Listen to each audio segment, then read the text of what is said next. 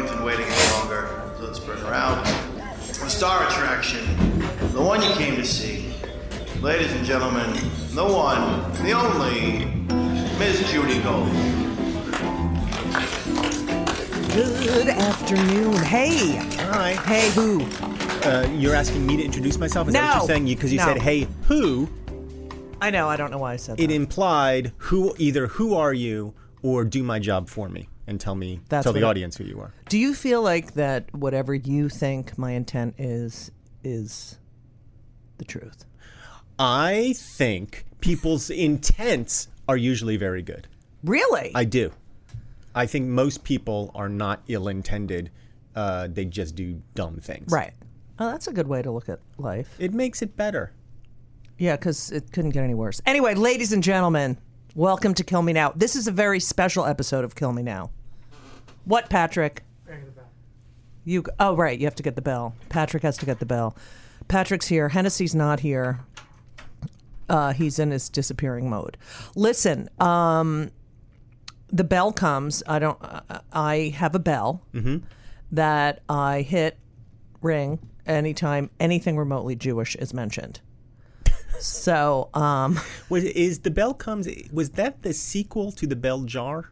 yes, the bell jar. I took the bell out of the jar right after I committed suicide. That is the most depressing book, is it not? Oh, I never read it. I just know it exists. I've never read it. You've never read the bell jar? Well, you're not I'm a lesbian. a 14-year-old girl. Yeah. Anyway, if you recognize that voice, then you are pretty special because all right, he's an actor, screenwriter. That's another way of saying he's obscure. He is so not obscure. He's obscure. If you See, recognize again, the my voice. intent. You're right. How's that?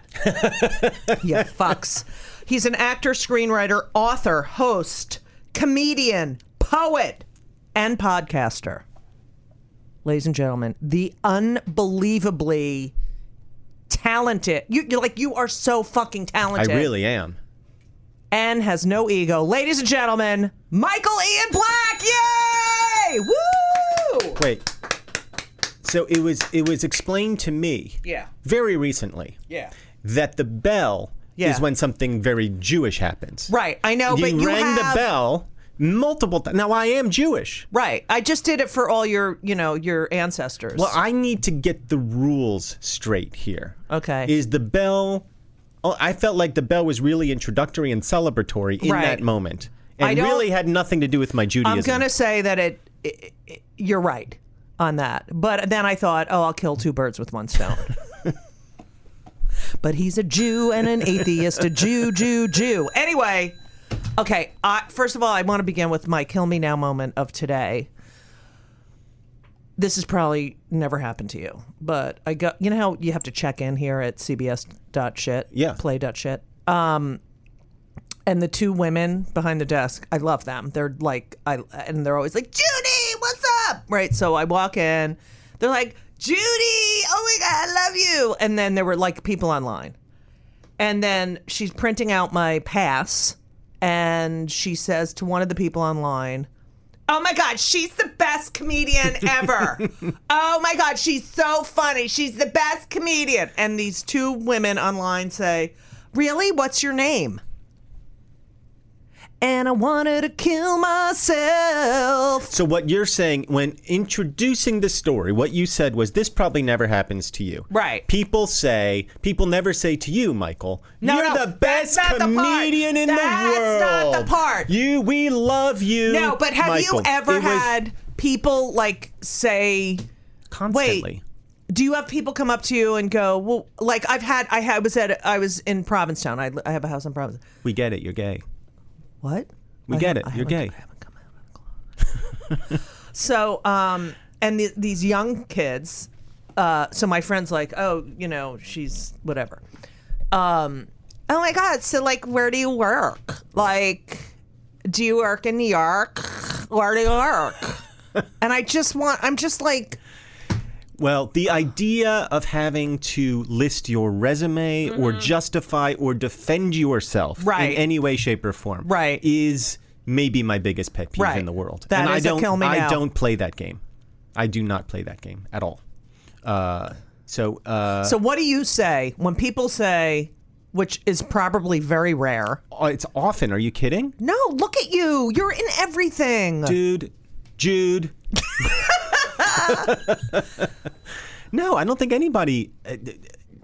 First of all, you are as well known or better known than I am. Not. Second of all, I don't think... I think unless you're just at Tom Cruise levels, right? I don't think anybody escapes that. But it was at all in the public eye. It's also this no boundary situation where people think if you're a performer or a writer or what, they can say whatever the fuck they want. Yes. To you. Yes.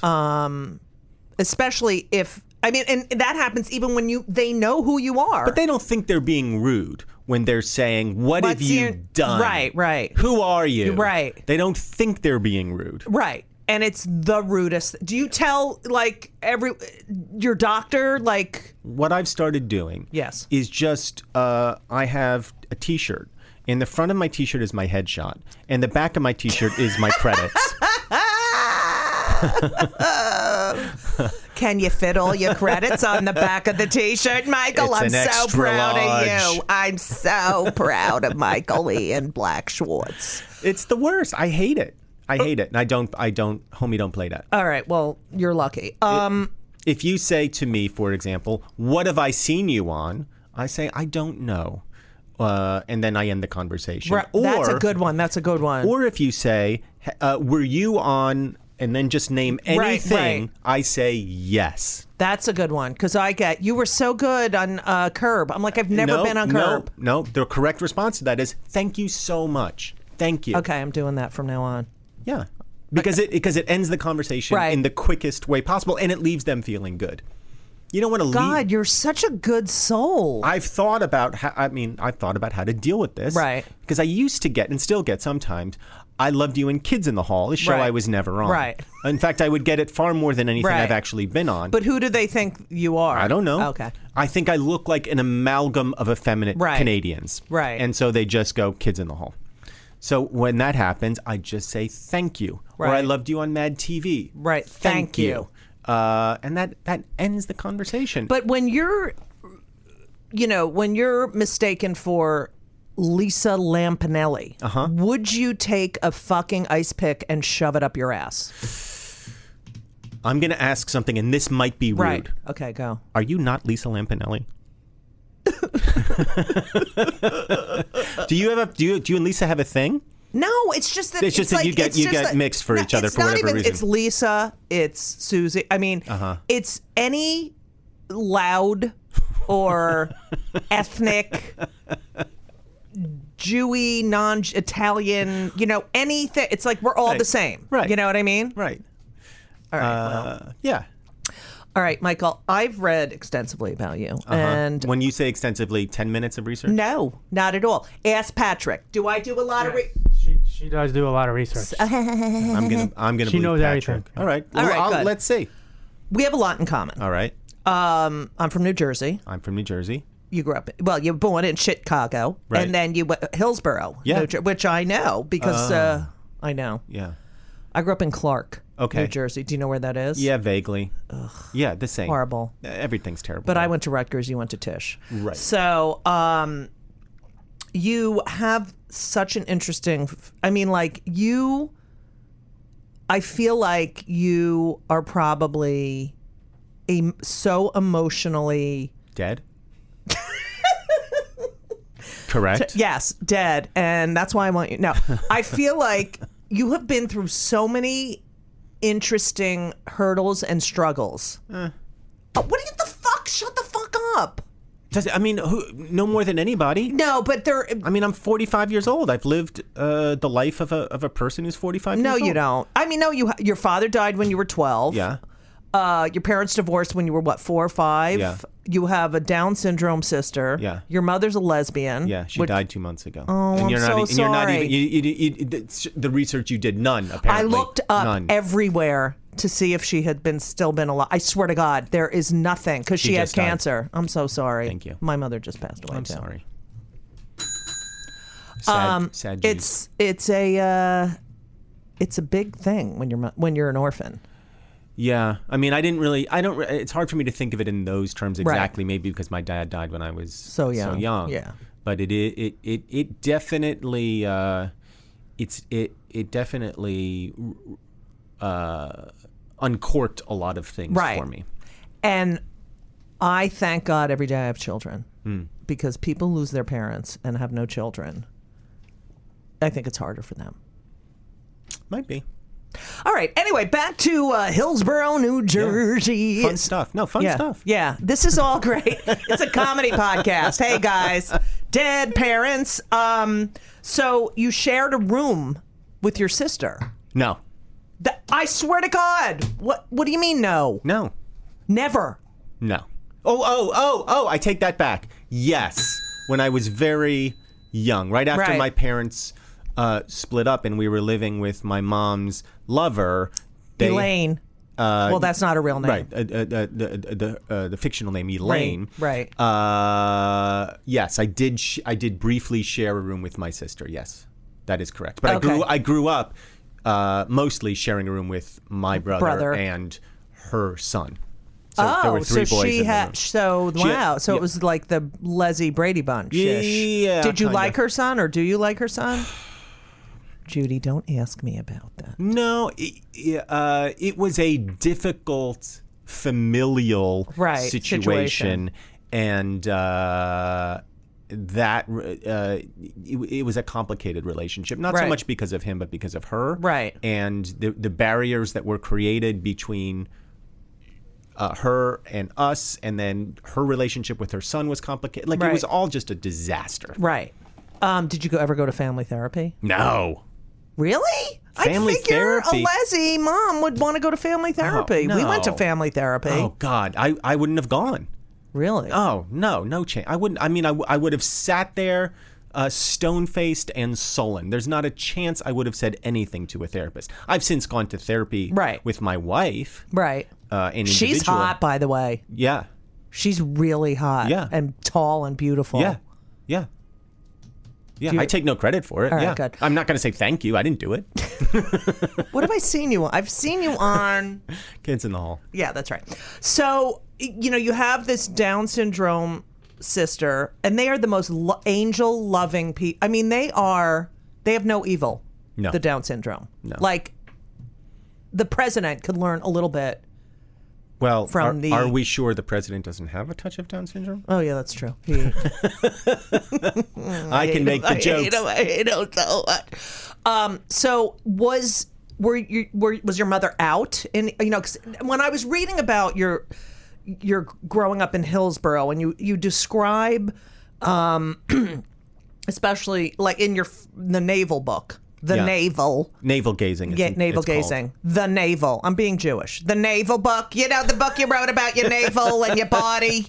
That one. Yeah, the one about getting older and you don't like your butt. Anyway, so the way you describe these sports obsessed meatheads. Yeah, that is exactly how I grew up. Like Chris Christie is the epitome of what gets glorified in New Jersey, in suburban New Jersey. Like, welcome to the dollhouse. People are like, what was your childhood like? I'm like, welcome to the dollhouse. Well, what's interesting to me is how this idea nationally now, that Donald Trump is a New Yorker, or that like Scaramucci is a New Yorker, right, is so repellent to me, because they're not New Yorkers. No. What they are is bridge and tunnel. So they're specifically people from New Jersey or Long Island, yes, or just these outer borough creeps. Staten Island. Right. These creeps who have this idea of what it means to be cosmopolitan. Or a man. Right. Well, that's the deeper thing. Yeah.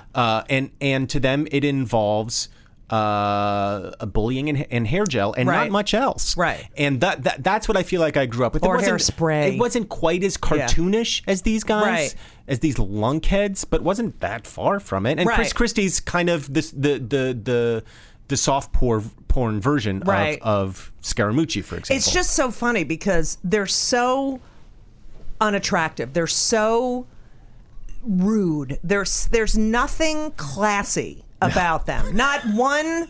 There's like, you look at the Obamas. Two of the classiest people ever to inhabit the White House. The dump, we know as the White House. The dump, yeah. The dump. So, it's these guys. Like, I think that's why I get so fucking pissed off. Like that Chris Christie sitting on the beach, that fat fuck sitting there with his family. Like, that's so some asshole football player. You know what I mean? Like, and that's a quote. Verbatim. That's a quote. Yeah. But you had a lot of female friends. Yeah, because who are you going to fucking talk to? Exactly.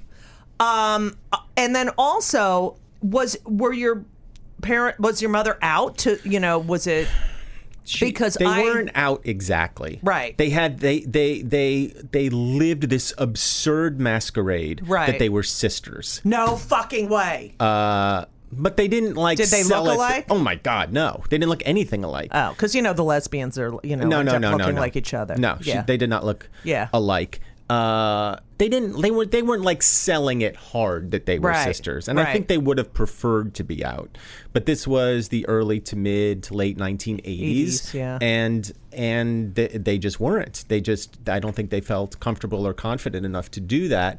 Perhaps if you were living in a cosmopolitan area. Perhaps. I mean, I would say probably. Right. Because, the other thing about... Did I cut you off? No. All right. The other thing about... Yeah, but whatever. Good night, folks. Was this notion of these people in suburban New Jersey who live a half-hour train ride, 45-minute train ride from New York. I'm not going to this. I don't go to the city. Right. Nobody goes. Yeah. Nobody goes. You would go once a year in school to go see a chorus line. Right. Maybe the Museum of Natural History. But for the most part, people didn't go. I used to go in every weekend. Yes. Every weekend I would take the train in and wander around the city by myself, which amazes me that my mother let me do that because she was fairly protective. But I started going in when I was 15 and pretty much went in every weekend. Right. And knew that I was going to end up here. Right. There was no question in my mind. That's why I went to NYU. Right. I knew I was going to NYU. I knew I was going to live in New York. That you were out and out of. I mean, out. Come on. I mean, out of New Jersey. Don't do that, Judy. I'm sorry, don't make everyone a homo. Once. Don't make everyone a homo. My mother grew up in Manhattan, so I was lucky, and I had relatives here, so we used to come in a lot. But it is this: you live so close to the greatest city in the entire world, and yet. It's dirty. It's so goddamn dirty. Welcome to Play It, a new podcast network featuring radio and TV personalities talking business, sports, tech, entertainment, and more. Play it at play.it. So I'm just so fascinated by this. I mean, because I'm a lesbian with children, with two sons who are so straight, who I've never said, can you... If you're gay, can you please. suck a little dick? Yeah. Can you suck a little dick? I mean, I've said Mom? to them, could you just try to act like you're interested in, when I ask you a question about what I'm wearing or something, But they're just like how a lesbian, a gay parent could sort of not force this sexuality or, I just want my kids to be happy. Like, I don't care what they are. Right. But it seemed like they were like, Michael... I know you have a lot of girlfriends. Yes. My mom and Elaine sat me down when I was 13, 14, whatever it is. And basically outed me. Right. Basically said, we know you're gay and it's fine. And I was like, what the fuck are you talking about? But the interesting thing about it, which I realized later, having spoken to my mother about it, was that she was doing it almost out of a place of homophobia. That's what I was just going to say. Yeah. Because they're not even out. And they're saying, just want you to know, it's okay if you're gay. I mean, I would have said, well, why aren't you fucking out of the closet, sister, sister? She didn't want, her thing was, and again, I subsequently talked about this with her. She said, first of all, we thought you were gay. And compared to the other kids who were, running around, those guys, it didn't surprise me that they thought that. Right, in of a course. Way. But she was coming at it from a point of view of, I hope you're not gay. because I don't want your life to be any harder than it's already going to be. And because the AIDS crisis was in full bloom. It was so awful. It was so awful. And so she was coming at it from a place of, I'm sorry you're gay, but I'm going to love you anyway, even though I'm gay. I'm gay. This is my sister of Sappho. My sister of Sappho. My sister and I want you to know. My sister and I. Can you come down? Michael, my sister and I need to speak to you about something. Can you come downstairs? It was so infuriating to me because if there was the only thing I knew about myself was that I was straight. That's pretty much all I knew about myself. Was that I liked boobs and girls and wanted to touch them as soon as possible. Was your father... my father was sort of a Renaissance kind of guy. Like, he loved opera and he gardened. He was gay. Right. So my father was gay. My girlfriend says that all the time. Do you think your father was gay? I'm like, no, he wasn't gay. But he was one of those gentlemen, you know, that we don't see anymore. Except if you're Michael Ian. Oh, yeah. Clearly. Was your father, I mean, you had him for 12 years, but you weren't that, you know, you didn't see him that often. But what, as a male role model, was he a masculine kind of guy? No. No. He was very shy. Kept to himself. Was interested in nerdy stuff, like computers. Like he bought the first, it was called the TRS-80, which was the first like commercially available computer that you could buy at Radio Shack. He was into like ham radio. Wow. Oh yeah, he was a full-on like nerdy guy. Yeah. And he didn't know how to deal with kids. Ham radio's not kosher. Good night, folks. Well, my father loved brisket radio. Good night, folks. Take care. I know it's so bad. I'm gonna walk out. All right, sorry. I'm gonna schlep out. He did not know how to deal with children very well. He was not cold, not mean, not aloof exactly. Just didn't really know how to communicate. A little bit. Just didn't really know how to communicate with kids. And so when he died, I was just getting to the age where we could kind of hang out and talk a little bit.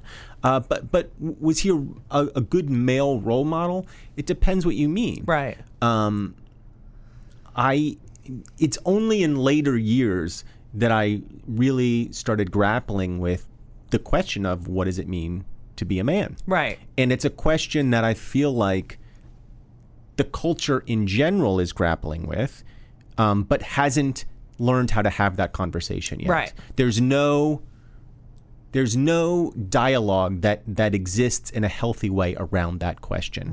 And there needs to be desperately. I totally agree. And I think on both ends of the spectrum, on the you know, gay male end of the spectrum, as well as the you know, the Kinsey scale. I think on both ends of the Kinsey scale, we're at a loss here. Yeah, I'm not even talking about sexuality. No, I know. Like literally gender. And because my mom and Elaine were so kind of were they were wrapped up in the feminist movement pretty strongly from my earliest memories. Did they shave their armpits? They did. Okay.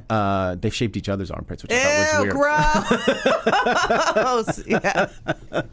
Michael, my sister and I need you to help with the razor. God, stop. Go ahead. Stop. Sorry. I grossed myself out, and then you took it a step further, I'm sorry. which I applaud. Yeah, thank you. Which I applaud. Thank you. They were so wrapped up in that they didn't realize, and I feel like culturally we didn't realize that movement, the women's movement, as needed as it was, and the idea of women's liberation, the idea of women being able to do anything, did not extend to men.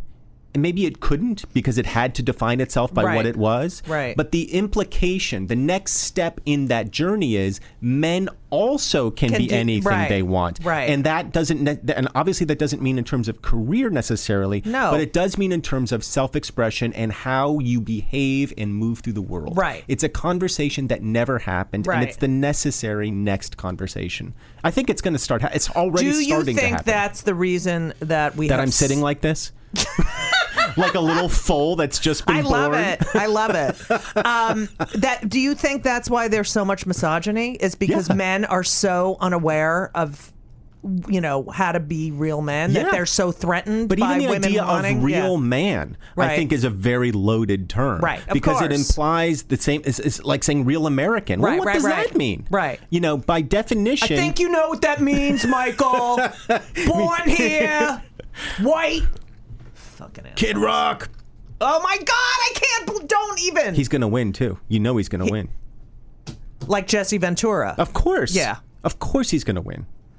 I'm gonna kill myself right now. The idea of being a real man. Right. If you got a dick and some balls. Right. You were born with those things. Right. You're a real man.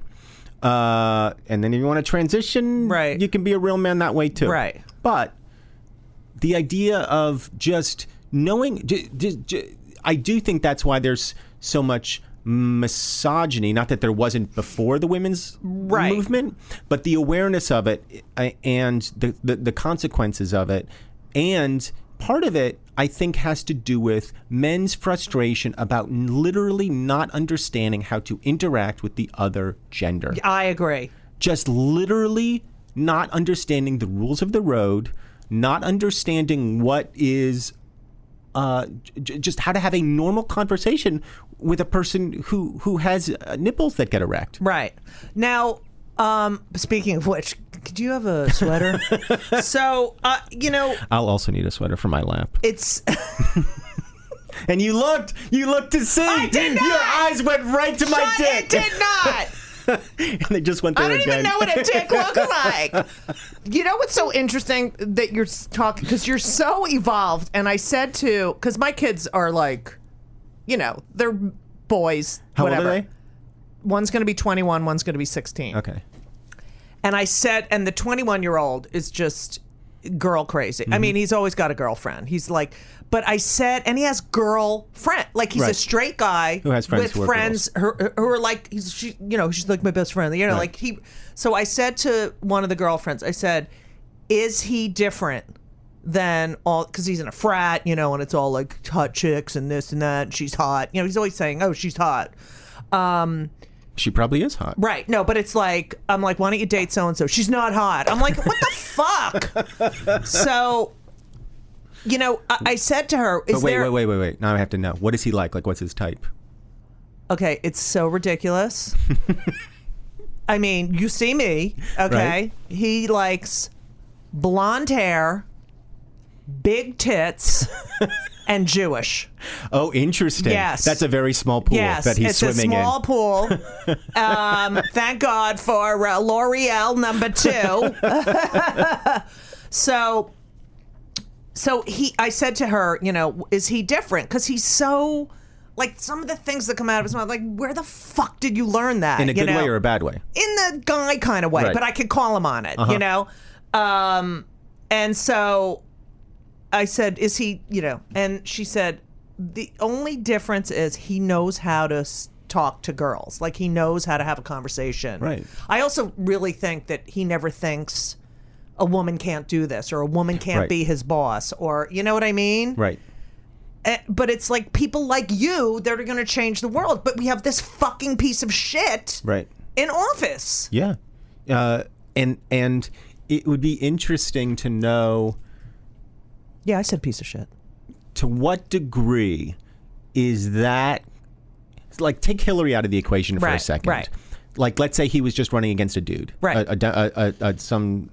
Not even Hillary as a dude. Right. Just some... Hillary as a dude, that would have been it. But go ahead. But to what degree does misogyny, inbred misogyny and the kind of reactionary culture that he represents, to what degree did that inform his win, taking Hillary entirely out of the conversation? I'd be curious to know. And what's also interesting is the amount of white women who supported him. Oh, my God. It's mind-boggling. I don't find it mind-boggling.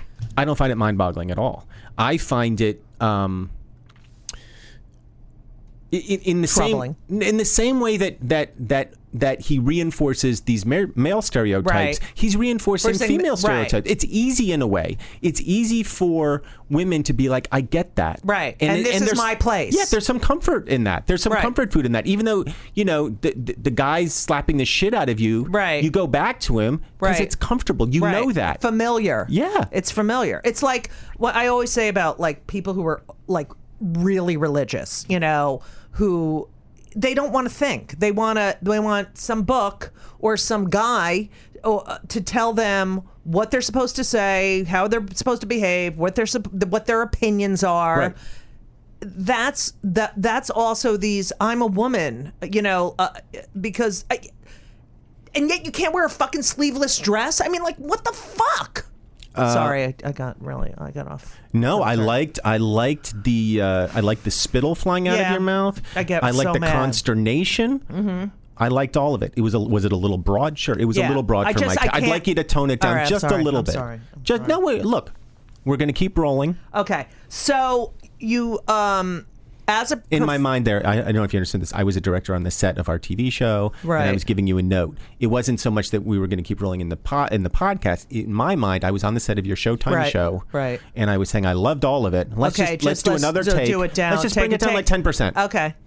Thank you. Yeah. Thank you. I'm ready. Michael! Welcome to Play It, a new podcast network featuring radio and TV personalities talking business, sports, tech, entertainment, and more. Play it at play.it. So you dropped out of Tisch. What'd your family say when you dropped? I'm like, I can't. Like, if I dropped out of college, I think my parents would. Well, keep in mind, I was an acting major, so like, what was I giving up? Right. My mom. How long were you there? I had started my third year. Okay. My mom promised me that I would go back. I mean, made me promise that I would go back. And I said, absolutely. Right. Fully intending to go back. Right. No, I did not go back. Of course I didn't go back. Because I realized, why would I need an acting degree nobody's going to check?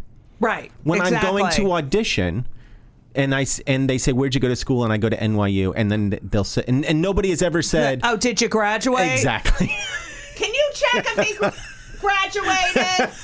We're going to need to see the diploma before we give you the chewing gum commercial. Right. No, it doesn't work like that. So what was your first out of school? What was the first thing that happened where you said, all right, this was the right decision to drop out? It happened immediately, and it was because it wasn't it's not like I booked a job, but what I realized having left within like a week or two was I had been miserably depressed in college and hadn't known it. Right. Had been miserably sort of brought down by the acting program and hadn't known it. Why do you think that? Because there is, and this is, I think this is a much larger story that has yet to be told by anybody, which is that acting school and acting teachers do an incredible amount of psychological work that they are utterly unqualified to do. I fucking agree. 5,472%.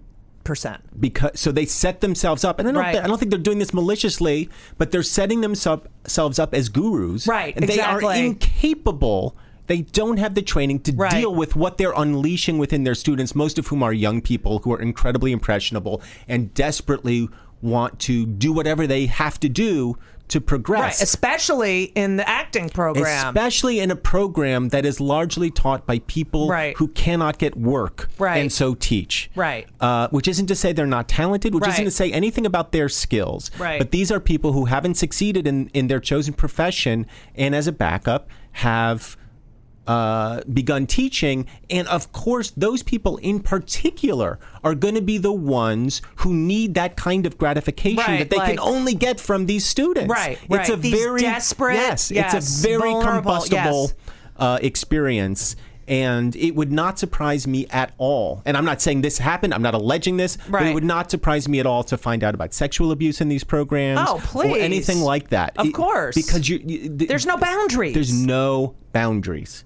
And I think it's very dangerous. Now, what I would love to know is how, in particular, the British educate their actors, because they seem much more professional and much more grounded in craft than American actors, who are much more Or at least when I went to school, and I think it's still true. That's very true. And more confident and not a lot of bullshit. It doesn't seem like it. Right. Now, maybe it's just because we're seeing the best ones because they come over. Right. I don't know if there's just like a class of unemployed, shitty British actors. Come on. How many actors do you know? Like, I studied with blah, blah, blah. Right.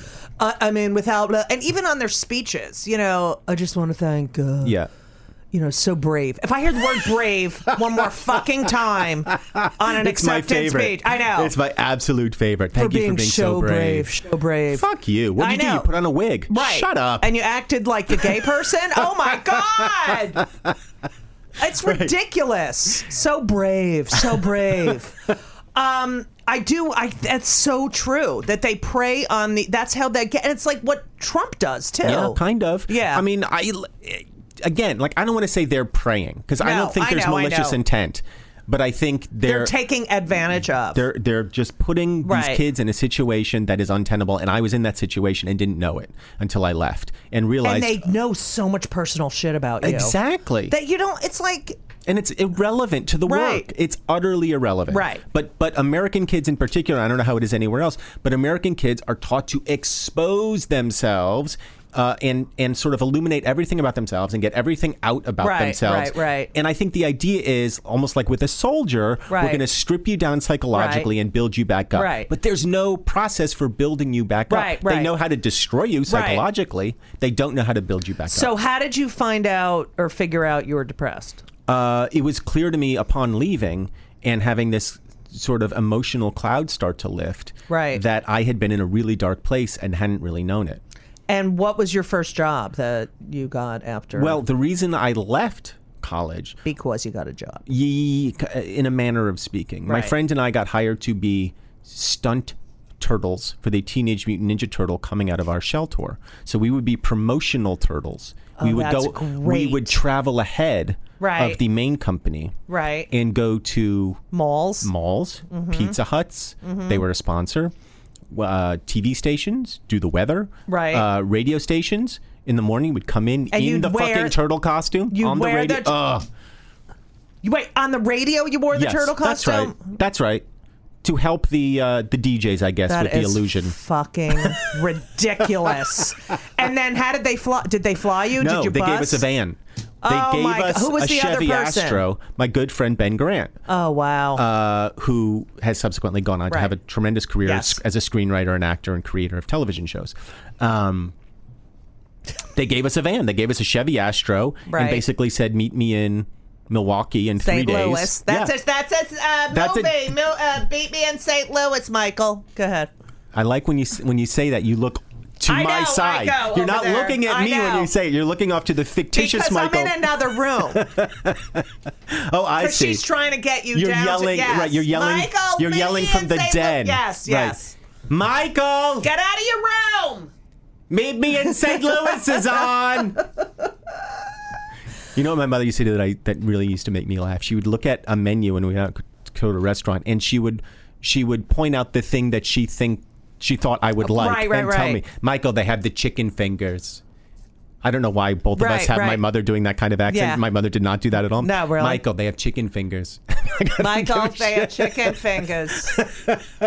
My mother used to, like, if I was really upset or we got in a fight or something, she'd do this thing where she'd stand at the bottom of the stairs and be, do you want me to make you some? I'm like, no, I'm not hungry.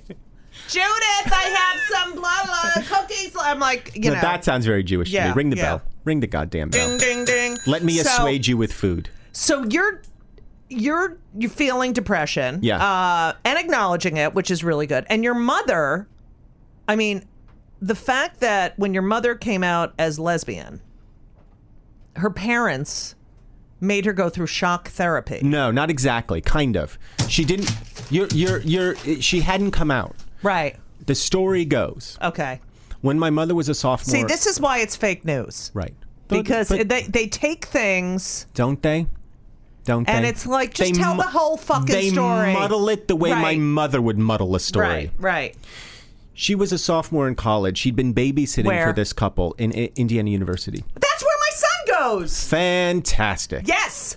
I like Bloomington. Yeah, Bloomington's great. Have you ever performed at the Comedy? I have. Isn't it the best? I like it a lot. I got to call him. They have chicken fingers. Michael, I ordered you the chicken fingers. Okay, go ahead. Now, it's the story is a little fuzzy because she herself didn't quite remember it. Right. For reasons that we'll get into. Right. What I've been able to piece together is she spent a lot of time with this couple when she was in high school, and she used to babysit their kids.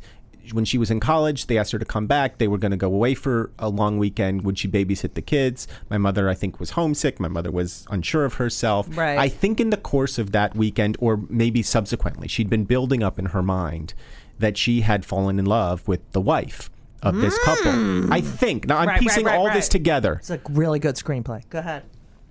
What I think happened is she spent this weekend with the kids. And clearly, you play the wife. Yeah. They came back from their weekend jaunt. I think my mother, sort of in a very public way, confessed her love for this woman. They didn't know what to do. They called my mom's parents. Right. And my mom's parents took her to the hospital where she underwent shock therapy. Now, this is all me piecing things together because my mother said that the shock therapy wiped her memory. Right. Basically up until that point. And so for the rest of her life, like, she wasn't sure kind of what was real in her memory or what was sort of implanted by other people telling her what had happened about things.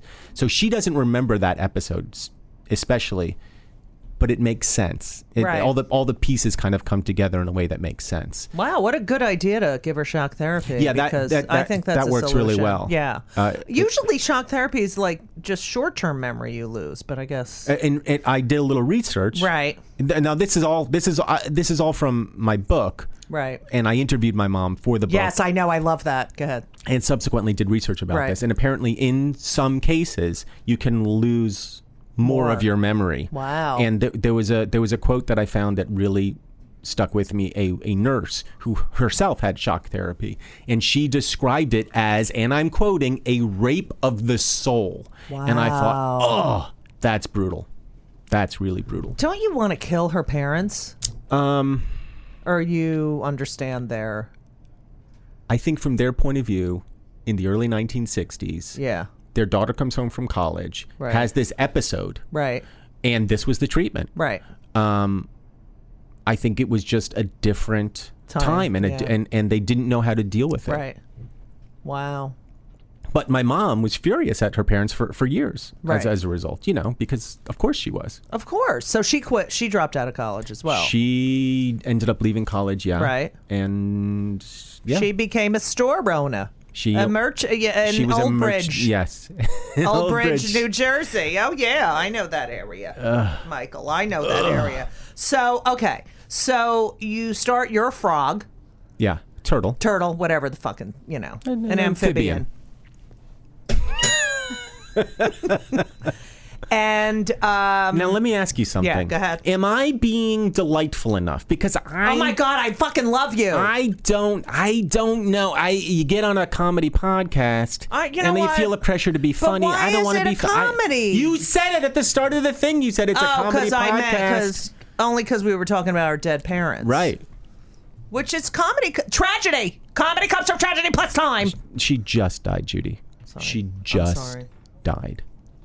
I have a yahrzeit candle burning in my house because my father died.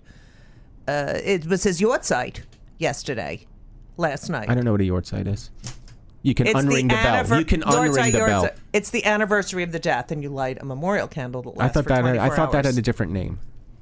Kaddish is when that's the prayer. I thought, but the date is yahrzeit. So my father died 27 years ago when I was 27. So now I begin the period of time where I've had my father, the less than my half of. All right.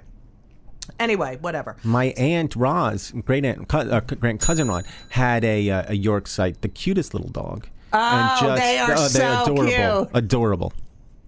They are, and they're very friendly, the yahrzeits. And they love to sleep. That's what I love. They're very quiet. Yeah, slept forever, it seemed like. Forever. You don't have to walk the Yortzeit dog either. No. And they don't pee or shit. That's what I love about them. No. It's almost like they're not there. This has been one of my favorite episodes of Kill Me Now. Thank you so much, Michael Ian Black. And as we always say, so long!